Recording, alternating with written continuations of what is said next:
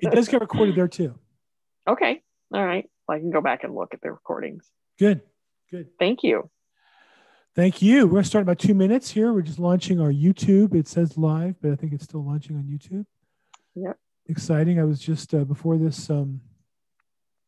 So I'm a Tony Robbins fan and or student, I guess. I think of him as my coach for a period of time in my life.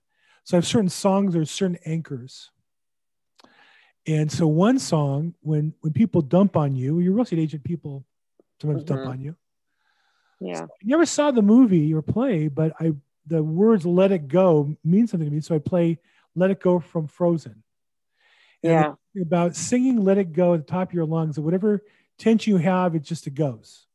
So whenever I feel like I am in momentum in my business, like some good things were happening, but the good stuff's really just down the road, but it's all kind of lining up. Yeah. I Can't Wait to Be King by Lion King. Oh. So right before we started this, I was playing a little, I Just Can't Wait to Be King. I had a great purchase today. I represented a client today in probate court in LA, and we bought a $1.4 million fix and flip that she's going to turn around and fix up and sell, hopefully for $2 million. So you guys are going to get a chance to watch that from the inside. And I'll tell you, I learned one thing because when people talk about being an expert in something, I think we as realtors spend too much time learning how to get business or convince people to do business with us, and not enough time about being the person they want to work with. Yeah. It's a distinction. When I was married at the wedding ceremony under the canopy, I'm Jewish, we had a wedding canopy. The rabbi said, the key to marriage isn't finding the right partner, it's being the right partner. And I think business and marriage are identical in that the key to success in real estate, in particular in probate, I think too many times agents say, well, I took the class, I'm certified now, as if that means something, like that's like your driver's license. Right. And where do I get data so I can call people so they'll do business with me? And there's nothing wrong with starting that process, but you have to understand that's the starting of the process. And I think that the goal should be, the criteria should be that you want to be the realtor or the salesperson that people want to work with. You want to be the wholesaler investor that sellers want to work with. You want to be the investor seller selling houses people want to buy from. I want to be the listing agent the buyer's agents want to write offers on. Well, that sounds good. How do you be that? Well, that's the first step is to ask the question. To understand that's the goal. The goal. So when realtors are new, I'm with EXP, so I get agents all the time who ask me if I'll mentor them. Right now, I'm filled up on mentees. I said, while we're on the phone, let's talk about your business. Let me give you some homework and some things to work on, because I believe it's important to leave people with a plan. And I said to him that you can't just worry about getting leads and getting deals. You have to learn of some of value. So when you talk to people, you have what to bring to the party. And so one of the things I coached him on was to pick a neighborhood. He likes View Park. Great. I don't care if you like it or hate it. Doesn't matter. You like View Park? Perfect. Your job now is to know everything about View Park real estate. How many active listings are there? From what price to what price? How many sales in the last 90 days? How many sales this year versus last year? What's the average price? What was the average price a year ago? How many expired? How many canceled? How many withdrew? How many of those are still not back on the market? Where are they located? You really should know when I asked him where he's going to sell real estate, he said, well, from Torrance to Santa Monica. I said, stop. No. Pick one neighborhood, master it. Know every single thing about every house for sale, and then pick a second one. So I want to challenge everybody here on this. I'm going to share with you a story that's true. When I say I'm the probate expert, or the LA probate expert, what does that mean? Well, specifically, to be honest, that's maybe a phrase a little too broad. I believe I'm the real estate expert on sales at LA County Probate Court that require confirmation. Most don't. There's 800 probates a month. And there's about 30 that sell a court. But I track every single one. I watch everyone's property, who the attorney is, the buyer, the seller, the price, the opening price, the final price, everyone. I have a spreadsheet. And I'll tell you that I also learned probate. I bought some books, not law books, but for consumers. I've taken 5 certifications. I took Paul Horns, which is great. Mike Torres's MTI, very good. All the leads, the best, the most involved, most expensive, the best by far. I took 2 other, I don't know where they are anymore. And I would take the next one. Oh, Kevin Sales. I belong to his coaching group. I go on all the leads group. I go on MTI's group. I go on everyone I can find to learn, because sometimes most of the stuff I know, but there's a nugget or two. Those nuggets are worth money. So I'm going to give you guys today a nugget. If ever you go to probate court and bid on overbid, there's a little known rule. Well, let me ask the question. Anybody on this call ever been to court and represent a buyer on buying a property and overbidding in court? Anybody ever do that before on this call? No. William, you have? No. You have? We didn't win, but yeah, I've been, they didn't get it. So I'm going to give you a tip for next time. It's going to be worth cash money. And if you win one, you owe me a thank you card and a cup of coffee. How's that sound? It'll be worth thousands of dollars. Fair deal? Love it. So when you were there last time, what was the commission? If you had won the deal, what was your commission? 2.5%. Okay. So what William is saying is that the listing agent probably listed for 5%. He's pocketing 2.5% as the listing agent. It was offering 2.5% to the buyer's agent. So if you won the overbid, your commission would have been the final price times 2.5%, correct? Mm-hmm. Wrong. Let me give you a nugget. You're going to like this one. Well, it's sorry? Well, I mean, it's technically plus 500. You know, the overbid is not that formula. But you're not splitting the commission 50-50 based on the sales price. Here's the little nugget. Here's a little nugget I'm going to give you. Free. You're going to like this, William. You're going to get this for sure. So there's the sell price that the buyer comes in at, and the listings agent's commission is 2.5% of that. The final sales price. Buyer's agent gets the entire amount over that, the entire 5%.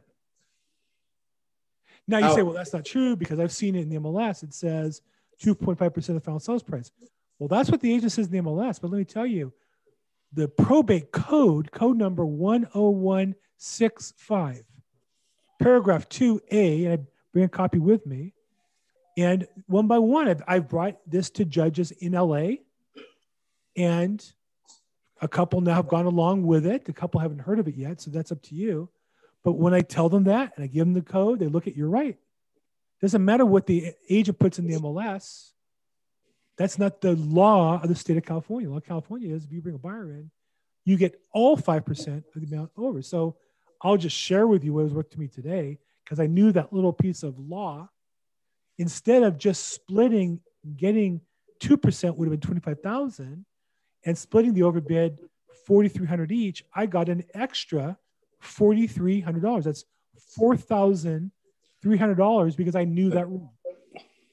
I'm confused. You're saying that you're just focusing on the overbid amount? Yeah. Well, on a probate sale that goes to court and is overbid. Okay.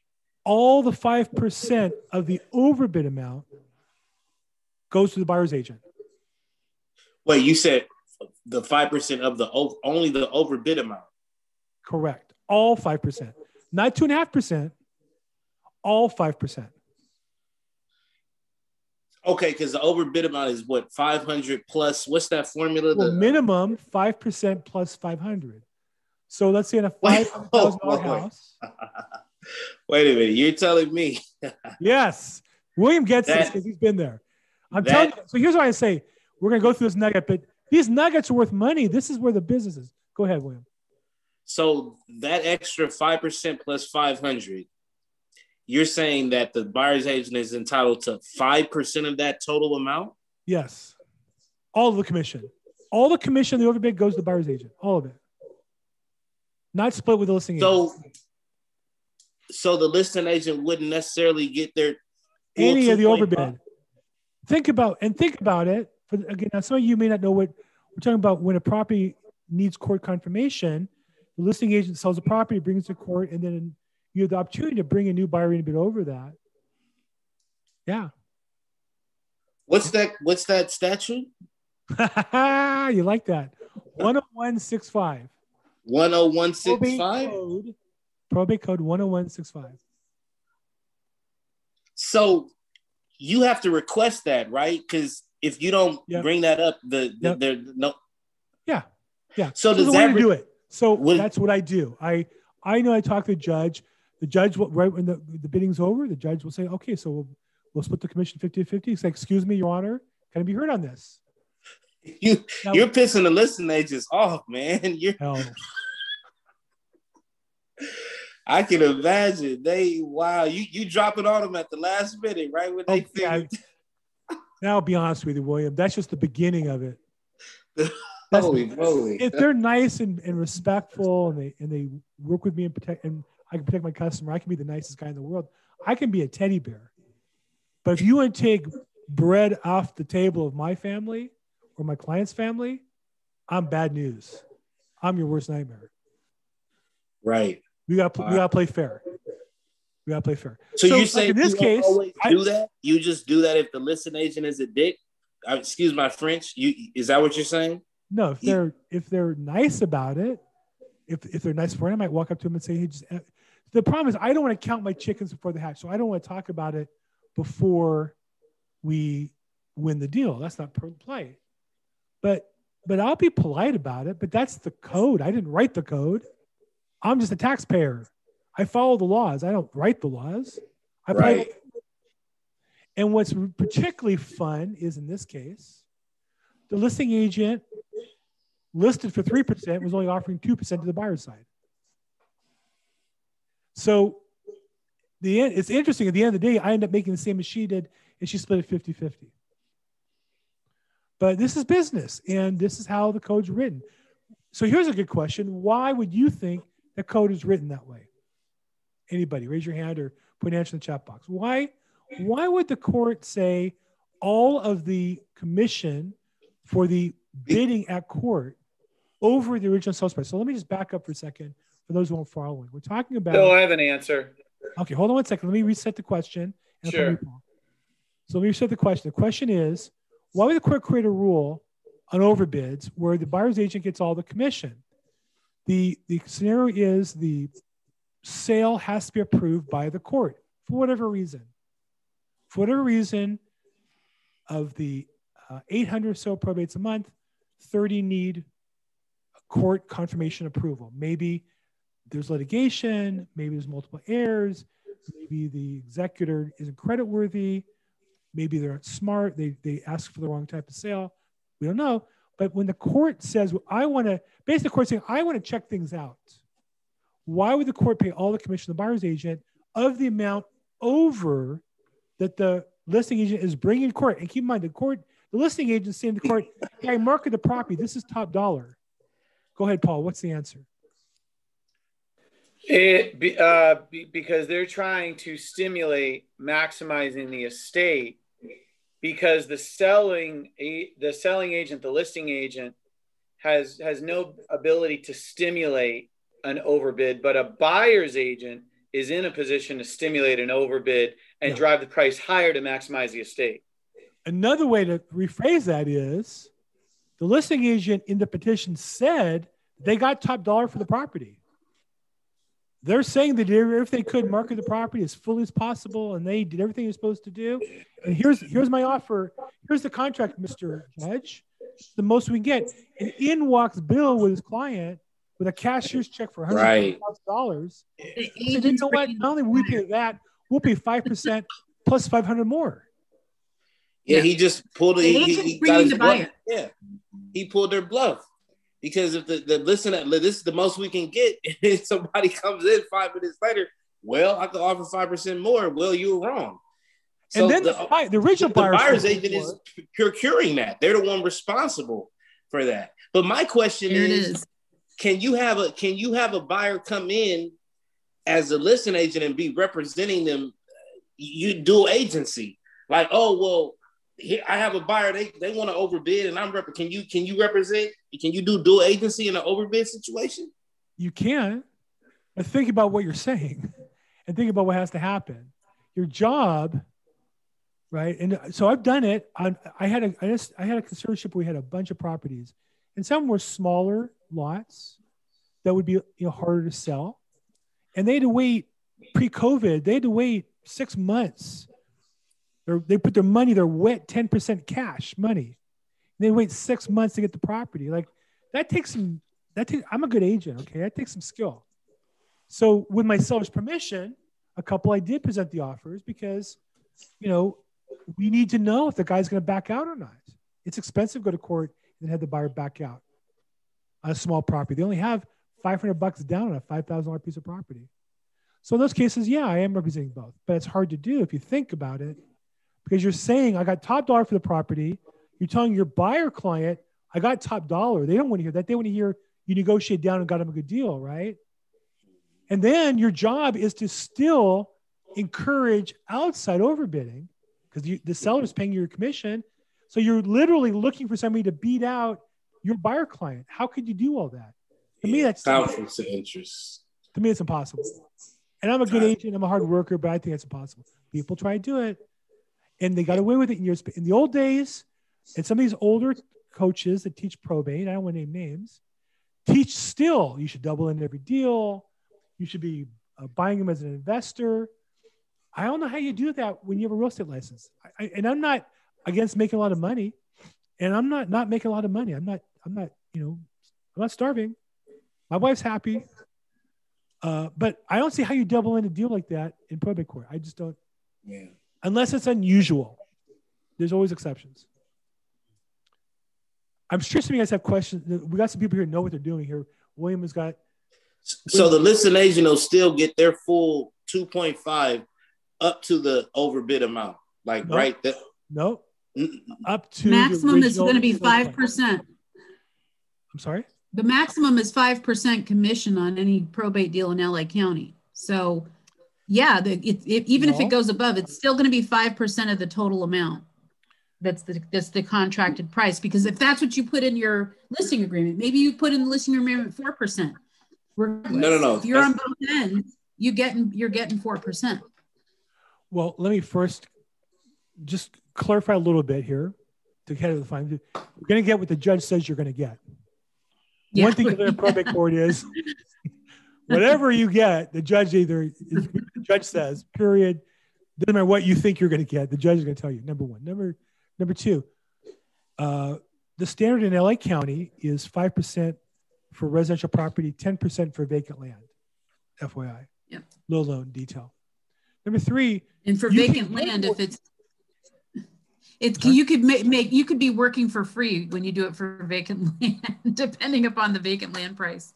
Okay, and I've done some small ones and some big ones, and again, it depends on as long as your seller agrees to it, but you go up to 10%. Number two, you can get more than 5% if there's extenuating circumstances the judge approves. Now, I've seen agents say for extenuating circumstances, we advanced the money, or we paid for trash out, cleanup, staging, and the judge said, well, that's not extenuating. That's part of what realtors do today, right? I've had a realtor say, well, I should get 6% because it was a short sale, negotiated. You can charge a separate short sale fee. You can charge separate fees for clean out and trash out and those things, and you're reimbursed, just not your commission. So, but you're gonna, at the end of the day, you're only gonna get what the judge approves. They're okay with 5% for sure, but sometimes it's less. There's the LA County administrator, his standard is 4%, 2 and 2.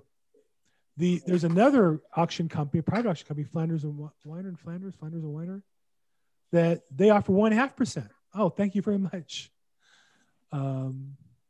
So, you have, as an agent, you need to look at the commissions and factor that into your business model.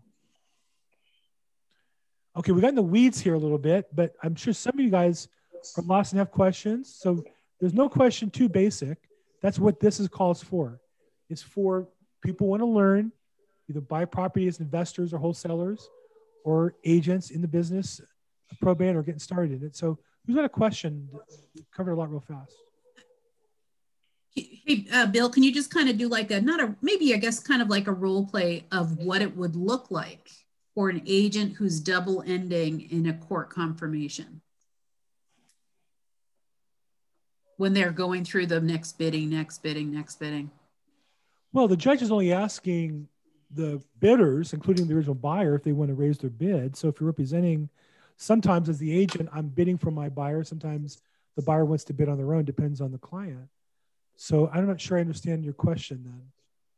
Like if you were sitting in the court and you were the agent who's double ending it, yeah, who was saying, okay, here's the opening bid.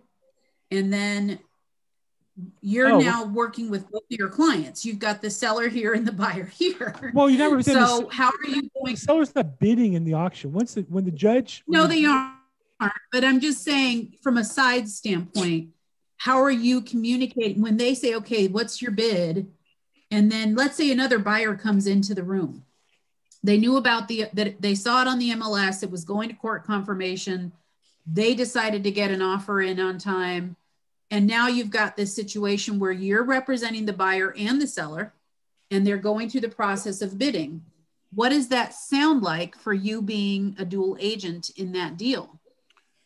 Like, how are you responding to the next bid? Well, when the bidding starts, the seller's not really involved until you're done. So in that capacity, you're just representing the judge holds the auction. The judge is the one who does the numbers. So the judge will say, we'll go forward with the sale and we'll start the minimum overbid on this property is $1 million. So is anybody willing to overbid? And if I'm representing the buyer, we'll say, yeah, Mr. Jones is willing to bid, $1 million. If I'm representing the original buyer, yeah, Mr. Jones, Mr. Jones overbids me at 1.1, and the judge will then say, are you willing to bid 1,105,000? Yes, we are. So once the bidding starts, I'm just representing the buyer, not the seller also. Right. So I guess what I'm getting at is how much are you communicating with the buyer to say, how far do you want me to go? Do you want me to say, yes, we'll bid for that? Or have you already established the buyer's top number? So me personally, I often have a buyer say to me, well, like today I had one say, I'm willing to go to X, right? And I'll say to him, well, that's great. But every time he asks you, I want you to nod your head because I don't want to be making any mistakes. We're not hearing you when you say stop. So when the judge would say 1 million, we start at 1.23 and we end up at 1.427. So when the judge would say, are you wanting to go to 1.247? I looked over, he nodded his head. I'd say, yes, Mr. Smith, yes. I, as a real estate agent, I want them to acknowledge every individual bid. I don't want him to tell me my max is 1.5. You can go up that high, particularly if they're a newer investor. Now, some I've worked with regularly, I have some investors who are almost like partners now, and they'll email me, go up to 1.5. I'll do it. That's different. But generally speaking, I would much rather the buyer do the bidding, and that way they won't regret if they don't go far enough, and they'll not have any communication problem with me on the bidding part. Bill, I'm just trying to remember. It was a while ago, maybe 5-7 years ago, when I was with that one client in there. Do they?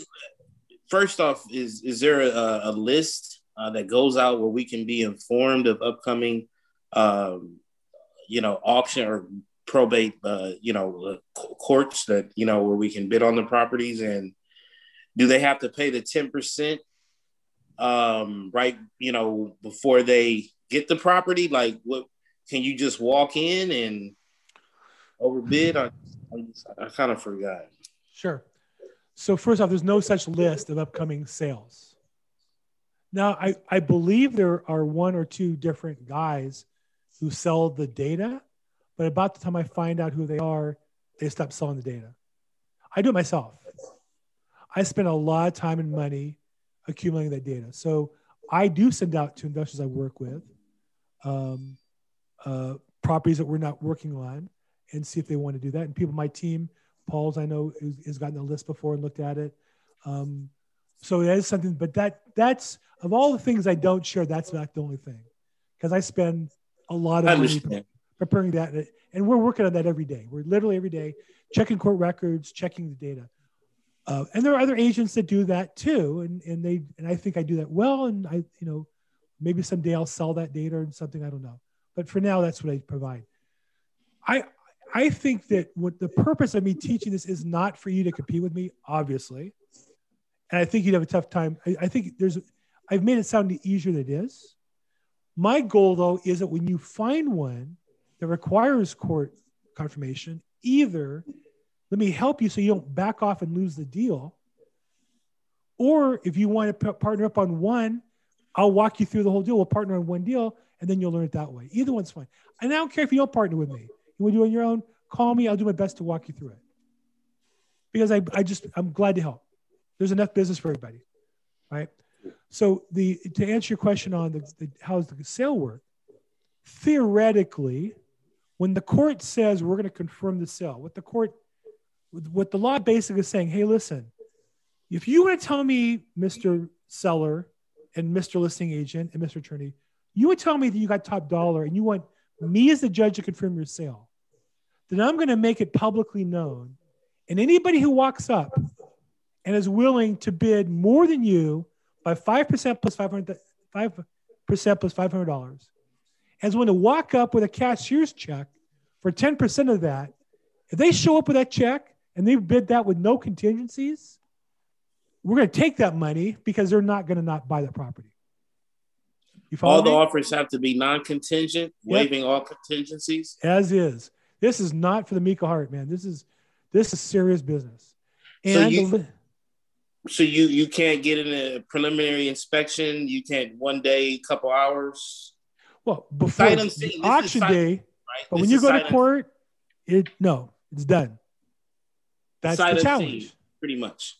Sight unseen. Yeah, well, maybe you got into it before the court date. Yeah, that's a good strategy. So what I teach agents to do, which most agents won't do, because they don't put the time in, they don't want to work that hard. No disrespect. I say you should pick every property that needs court approval and go see it as soon as it's listed. Yeah, absolutely. Yeah, because now you've been in the property, and while you're there, take photos because the listing agents often won't put photos up. They'll say, "Oh, there's no photos." Can't have. I had an attorney I called on one. It's funny because so many times these coaching programs want to tell you to solicit the attorneys. I'm going to tell you, the attorneys aren't not all of them are such a great source of business. 5%, 10% are great. But the 80%, the bottom 8%, they have no idea. They don't know anything. But this attorney, I mentioned the attorney, the case was going to be denied because they didn't they didn't advertise the property. One of the requirements, the court says, if you advertise the property and you bring it in here, we'll have the auction. And the attorneys and the realtors will sign on the petition under penalty of both that they market the property as much as possible. And there are realtors who will sign that document and go to court under oath and say they did everything they could to sell property, but not put in the MLS. Now, to any realtor on the line, you're going to call BS on it, aren't you? Yes. If I have a BS penalty flag, it's in the air, right? Yep. And they will put that in the petition, and they'll sign it under penalty of perjury, and they'll show up in court, and they'll raise their hand, and they'll tell the judge, "Yeah, Mr. Judge, we did everything we could." So what I do? Go ahead. What about the ones that have it on for a day? How about that one? How about that one? Pending. How about that one? So the question is, are you fulfilling that criteria? Because technically, you listed it, but have you marketed it? That's the gray area. Well, yours truly, if my buyer wants that property, and you do that, I'll come into court.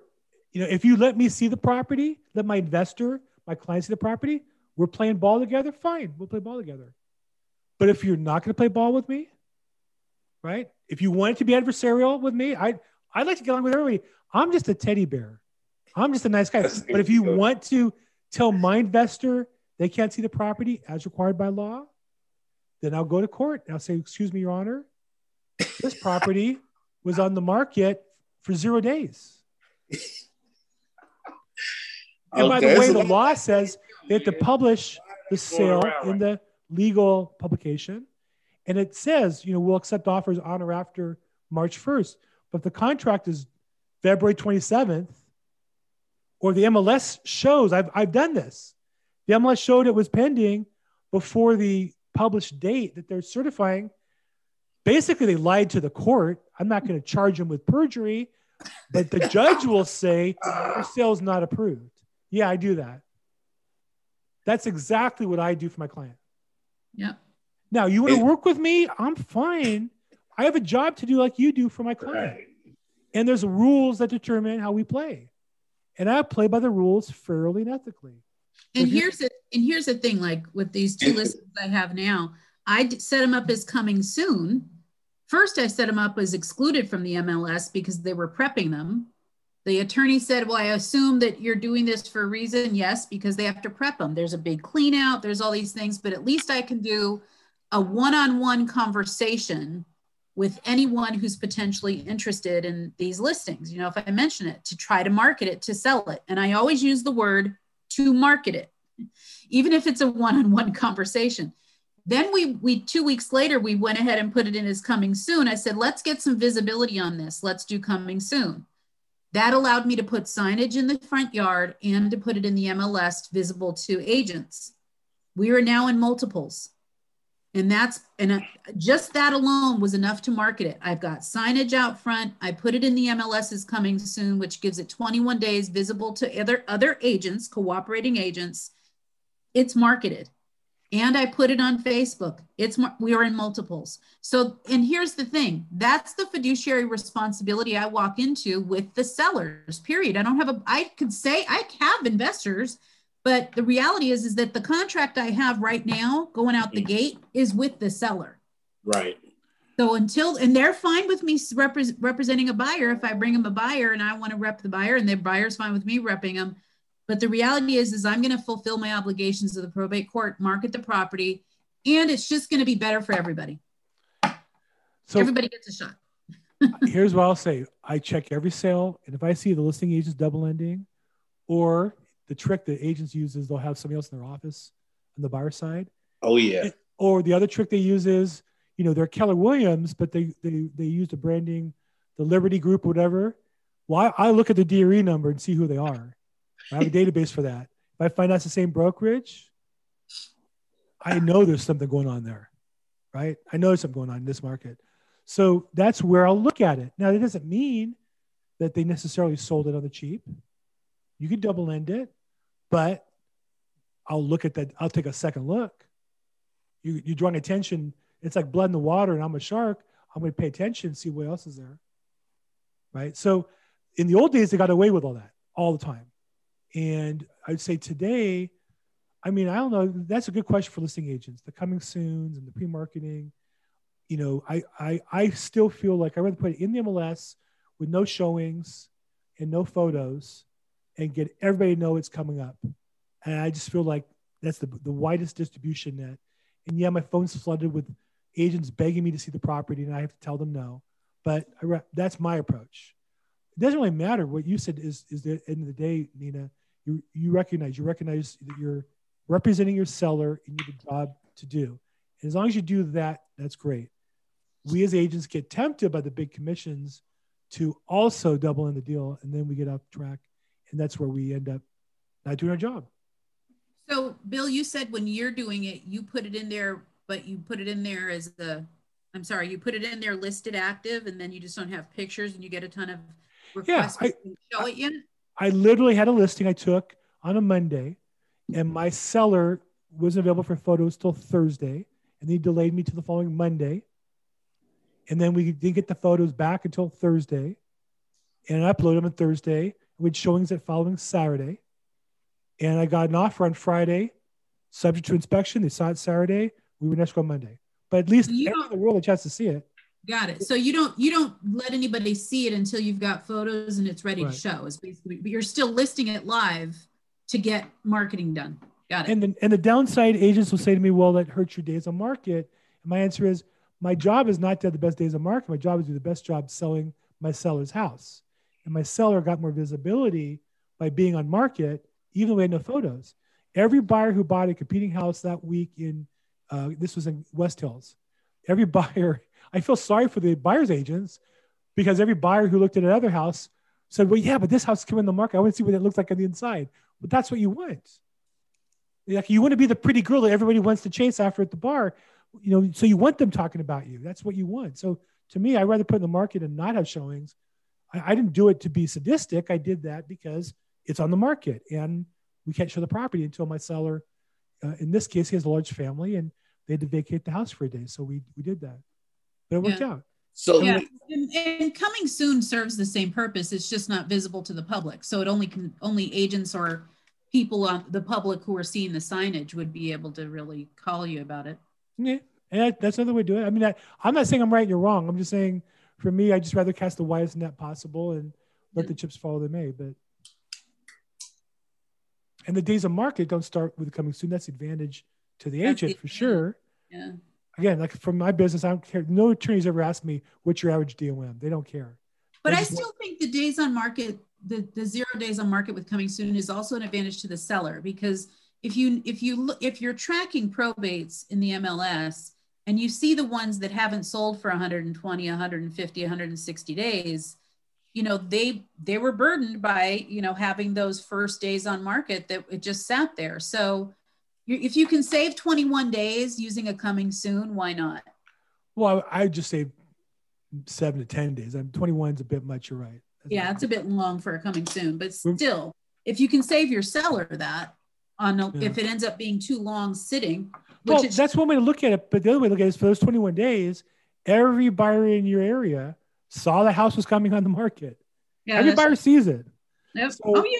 I always say to the seller, we could do it either way. I really believe my job is to inform my seller so they can make an informed decision, not to decide for them. So I'll say to them, we could do it that way, but that means every buyer who's going to buy a house the next 3 weeks isn't going to know your house is for sale. You're okay with that? Yeah. Nobody's going to know your house is coming on the market because, so anyhow, we're getting off in the weeds here. Any other questions on, I could do this all day long, guys. Can you tell I love real estate? I love this business. I make really good money, provide for my family. And all I have to do is help people like you guys be successful. Okay. Question.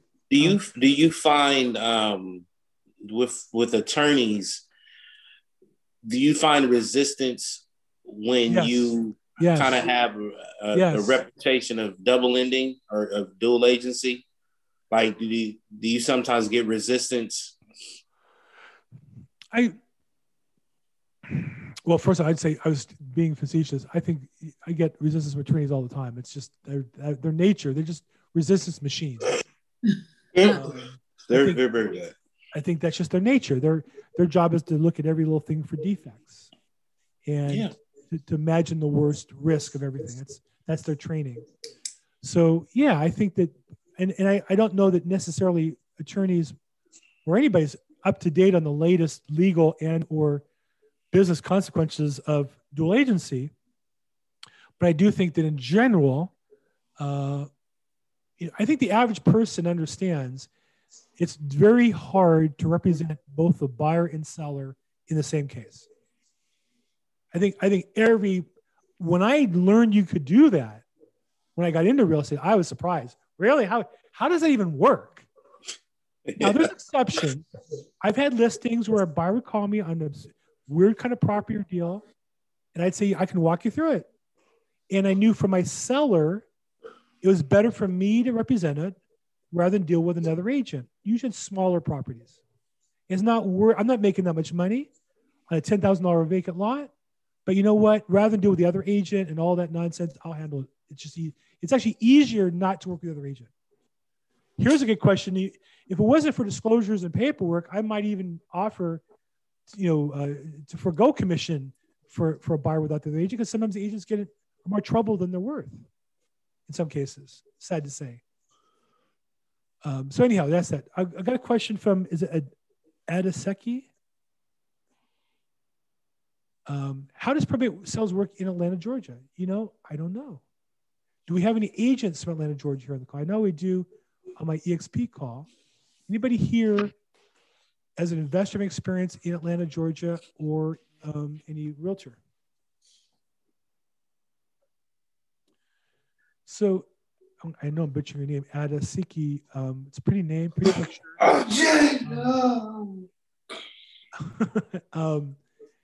You might consider there's if you're learning about probate, one of the great resources is All the Leads. They have a website, alltheleads.com. They also have a great YouTube channel. Go to YouTube and search All the Leads. Or they have a Facebook group, All the Leads. They have one group that's for graduates of the training. That one. They have another one in general. Good place to congregate with other people interested in probate. You might ask the question there. And if you're not an agent, you might find an agent that can help you specifically in Atlanta, Georgia. So I have colleagues in Atlanta on my Monday call, but I don't have anybody here. So I'm sorry I can't answer the question. If you have a particular question, and I'd be glad to see you online or offline or anybody. If you guys want to call me or text me, you're welcome to. I'm going to put my info in the chat box, but Bill Gross, and my phone number is 310-210-0008. My email is bill@thelaprobateexpert.com. I have a couple other phone calls I manage, as well as some discount codes on probate data if you're interested. So if you want to do that, text good stuff to 213-460-2577. And I'm also excited to announce that we've renamed this call to Probate Weekly. So once you're registered, you should get reminders. But if you don't, you can always go to probateweekly.com and they'll bring you back to this registration page for this call. So there's my information in the chat line. And so I'd say if I can help offline, text or email me, I'd be glad to help. Okay, who else has a question? Somebody else had one I cut off, no? Hey, Sandra, how you doing? Sandra Franco. Hey, were you on Casey's call a little while ago? You on Casey's 3 o'clock call? Yes, I was. I missed it by a minute. Oh, you must have been who he was talking about, because he said, oh, so-and-so's supposed to be in here. He had to leave, or, he's really going to be upset because of the cutoff. So, well, I'm not upset. I'm disappointed. But so yeah. Sandra and I belong to a networking group. You guys might, if you're interested in networking, let me know and I'll be glad to connect you. Expand the Business, I think, is a Facebook group. And on Thursdays at 3 o'clock before this, he has a networking call that goes from 3 to 3:55. So I was making my phone calls, and I get a phone call back from a fiduciary, which is like, when you have an attorney call you back, or fiduciary is like an attorney on steroids. They have more deals. And this is on a particular deal I'm trying to put together. So I'm talking to him on the phone, and I hang up, and I realize it's 3:03, and I dial the phone real fast. I'm sorry, I hit the login, and this networking call, he closes the door at 3:03. I just missed it. So, but if you're interested in networking, and I would say if you're a real estate salesperson or you're investor wholesaler with another business, Casey Eberhardt is a coach in networking, fantastic, and has a Facebook group called Expand the Business. And there's a free networking group every Thursday at 3 p.m. Pacific time that Sandra, that's where I met Sandra. So, I have a question. Yes. Have you ever experienced in court confirmation, or experienced when you announced court confirmation, that a buyer wants to back out and the buyer didn't get their earnest money back? So they find out it's going to go to court confirmation. Well, why would they not get the money back? What's that? Why would they not get the money back? I'm just curious if you've ever experienced that where they didn't for some reason. No, the opposite. Many times either they're overbid to get their money back. They're pissed. They're pissed. I've been in cases where they overbid and they were in escrow for 6 months. They had 10% deposit down for 6 months. And they get overbid. Actually, I'm talking about, like, you have a full authority listing and an heir objects. So it goes to court confirmation here, overbidding. A buyer who had the, they accepted an offer that's what the heir objected to. So now we announce that to that buyer that it's going to go to court confirmation, and we update the MLS that it's now going to go to a court confirmation hearing, which means more offers come in. Yeah. So does that buyer who has an accepted offer by the seller, they canceled, they should be able to get their earnest money back. For sure. Yeah. Yeah, I've been a case. We went through that with COVID where cases were canceled because we couldn't file, court hearings were delayed. Definitely. But if you're a buyer in the property, there's two scenarios you talked about. One is you're a buyer and it doesn't need court confirmation, and then all of a sudden it does. Mm-hmm. At some point, you got to give him the right to cancel at that time because he doesn't have to wait around through the court confirmation process, right? And so, and then two, if he goes to court, he's overbid, they get their money back. They didn't do anything wrong. But they're out their appraisal, their inspection money, the 9A report, and whatever else they paid for. Because there's so many errors on these listings I have, we said, let's do a 10% earnest money deposit requirement, because in case it goes to court confirmation, we can tell the buyer you can stay in to do the overbidding process. Most of the buyers I've talked to, they're like, well, will I be able to get my money back if I back out? Of course. A lot of investors don't actually, and I don't know if there are many investors here tonight, but it's interesting how a lot of investors are not too thrilled about the overbidding process. Why is that? Well, it's complicated. I think they want to know what their results is going to be. Number one, they don't want to wait through the long time. They value the property, and you say to them, we have to go to court. So it could be, 2-3 weeks, the attorney files the paperwork, and then 30, 45, 60 days to get the hearing, and then 30, 40 days to get the final 10-day order. So, they don't like time, and they don't like buying at court because it's, again, complicated. They have to have cash. They don't want to lay out cash until they have to. So I actually advance cash for court for some of my clients, part of the service I provide. So, those are challenges. That's why it's not for everybody. These are not, it isn't easy. None of this business is easy. If I make it sound, it's fun because it's a game I play and I'm winning. I'm glad to, and I want to make it enjoyable. And I'm kind of that guy anyhow. It's funny. My wife says to me, this is true. I hate our dog.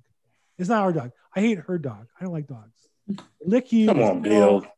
They lick you. They smell. What's to like about a dog? I don't like dogs. A lot. Come on, Bill. That said, I'll play with the dog. She said, no, you love the dog. You play with it. No. I'll play with it because I'm bored. I'll throw the ball. The dog gets the ball, come back, throw the ball. I love that. No, I don't like the dog at all. Dogs are family. Come on, man. Willie, I got a dog for you. Come by, pick it up. Hey, I got a quick question. Go ahead, Jeff. Hello, everyone. Go ahead. William May with Century 21. Nice talking to you again, Bill. Yeah, been in real estate for about 10 years, but I'm trying to hone my skills with the probate. So I'm new with the prospecting aspect. So can you give me like a brief summary on how you prospect the lead, follow up with the lead? I know we supposed to show value and empathy, but any advice would be helpful. Okay. Well, so I actually from time to time teach a class called the 11 ways to get a sale in probate. The probate companies sell you one or two ways. They'll tell you, here's the data, call the petitioners, call or mail the petitioners, and they'll sell you the data and say, call or mail the attorneys. The attorneys is a very challenging nut because attorneys are a tough group, number one, are unique, and most agents' personalities are the opposite of attorneys. Number two, most attorneys don't control that much business. So you're chasing a lot of people who they only do one probate every 2 years. So they're not going to remember your name 2 years from now. So what I try to tell agents is you have to have multiple ways to attack the probate court. You can prospect the petitioners if that's where you want to go. I think it's great as one of. But I think you have to have one or two other strategies that address that. And there's 11 that I've identified if you text good, I have your information, Willie, but if you text in good stuff, you'll get the link back with the page on it that has the 11 ways. And I just say, you know, the most common one for a realtor is the MLS. You should be pulling every probate listing that comes up in your market area. And while I know you would say to me, well, Bill, I'll list property in the Inland Empire, I'll list property in Orange County. No, I would say pick a narrower area for probate that you're going to see every one geographically. Like that's your probate farm. Your probate farm might be, I'm just guessing from a member of you, either north or south of the 10, east or west of the 110 or whatever, but one area. But every probate South in that area. Bay, Los Angeles, Inglewood, Gardena. There you go. And those cities right there, but not all of LA. The part of LA that's near Gardena, whatever that square is. And what I think would be a great opportunity for you would be draw that square, create an MLS reminder. Like you're a buyer, you know how you get those reminders of new property Alerts. and all that? Alerts. Create an alert for yourself on probate in that area. That every one, and watch every single one. See who the agents are. Read the comments. And the ones in your area, go see the property. Now today you can't maybe get inside, but you can drive by them. And be the expert on the inventory. And that way you'll find one that I'll miss because I'm not driving that property. And I don't know those areas as well as you do. But if you know probate and you know that area, you're going to find 1 out of 100 that's a sale. But again, there's 30 a month. 1 of 100 is about 1 every 3 months on the MLS side. That way on the petitioner side, you might get 1 every 3 months. Now you got 2 deals every 3 months. You follow me? You're looking for buyers to show the listings for the probate. Right. Oh, okay. You want to be the first guy in to get that property tied up. You're looking for the one listing. Unfortunately, I don't usually work with too many buyers. I always try to cold call to get listings. So. I don't either. But if you find a good deal, if you found a deal that was below market in Gardena, you found a fixer that you knew was a really good deal, would you know somebody who would call and buy it from you? Sure, but if it's on the MLS, wouldn't it be like 100, 150 people already knocking down the door? Not day one, and not to know probate. And a lot of them are going to read probate and avoid it because they don't know what it means. Mm-hmm. So there's a little less competition. And again, if you're getting the alerts, no. It's a fixer. So it's not like, yes, there are investors who go look at them. Yes, there's some competition. There's competition in everything in this business. It's a competitive business. Right. But there's less competition there. There's less competition day one. And if you know the area, some of you off the top, well, you knew that property because you saw that 3 months ago when it was expired or whatever. After a while, you know the inventory. Mm-hmm. So that's what I would say is the other way. Add that to your petitioner calls. That way, when you get a petition in the area, you know the property already. Mm-hmm. The inventory of probate in the area. Exactly. So how would you prospect a petitioner and follow up system? You just got to call them. There's no magic. You just call them. You don't do follow up thank you card or email campaign or all that postcard campaign or thank you note. Yeah, all that. I wouldn't mail anything to anybody that I didn't know was a good phone number. I wouldn't mail anything else. And personally, I wouldn't mail anything unless I talked to them. I would spend the money. I would spend more money on people I know and less money on strangers. Right. So I wouldn't mail them anything, but if I talk to them on the phone, even if they say, we're not sure what we're going to do, I put them in a drip campaign of postcards or something. Yeah, I've done that. I'm not doing that actively. I'm working a different angle. I'm working the court sales and I'm working the attorneys right now. Okay. You can only do so much. I'd like to do more, but I did call petitioners every day for 3 hours and made money at it. It was a good business. And you need some postcards, but you're not going to win the business. I'll wrap up here. You're not going to win the business just on the mailers. Well, I do it like as far as building up rapport. So usually, like when I'm cold calling, I cold call somebody they're thinking about selling this year or next year. I just say, hey, thank you. I'll send them a thank you card. Yes. A week later, after they receive the thank you card, I say, hey, this is William May with Century 21. I spoke to you last week. Yeah. You said you might be thinking about selling next year. I was just checking to see if you got my thank you card. Yeah. Oh, yes. And then I was like, oh, okay, by the way, it was a property sold around the corner from you. Are you curious about the price? Well, yeah. I was like, what is the best email address so I could send that to you? So then I'll put them in my email campaign where they get property alerts once a month. And I just call them every two months and send them a postcard every 2 weeks. If you did that 3 hours a day for 90 days, in the next 12 months, you'll make $200,000. Okay. Mix it in with my cold calling. Because I cold call, so it's like I'm trying to expand my horizons with probate. Yeah. So do some cold calling and then follow up with probate petitioners. I would focus narrower geographically on the probates where you have some expertise. Right. That's what I do if I were you. Okay. Hey, Thank guys, you, good sir. My pleasure. Thank you. Well, nice seeing you again. Here's the dog bite. Here's my daughter, my wife's dog. It's my wife and daughter's dog. They actually both got it. It's not my dog, FYI. Hey, Probate Weekly is a new name because we can do this every week. Come back, bring your questions, challenges, problems. Real estate investors, wholesalers. Appreciate you guys. I sent out the link afterwards with the recording. If you like it on YouTube, like it, subscribe. Love to get support that way too.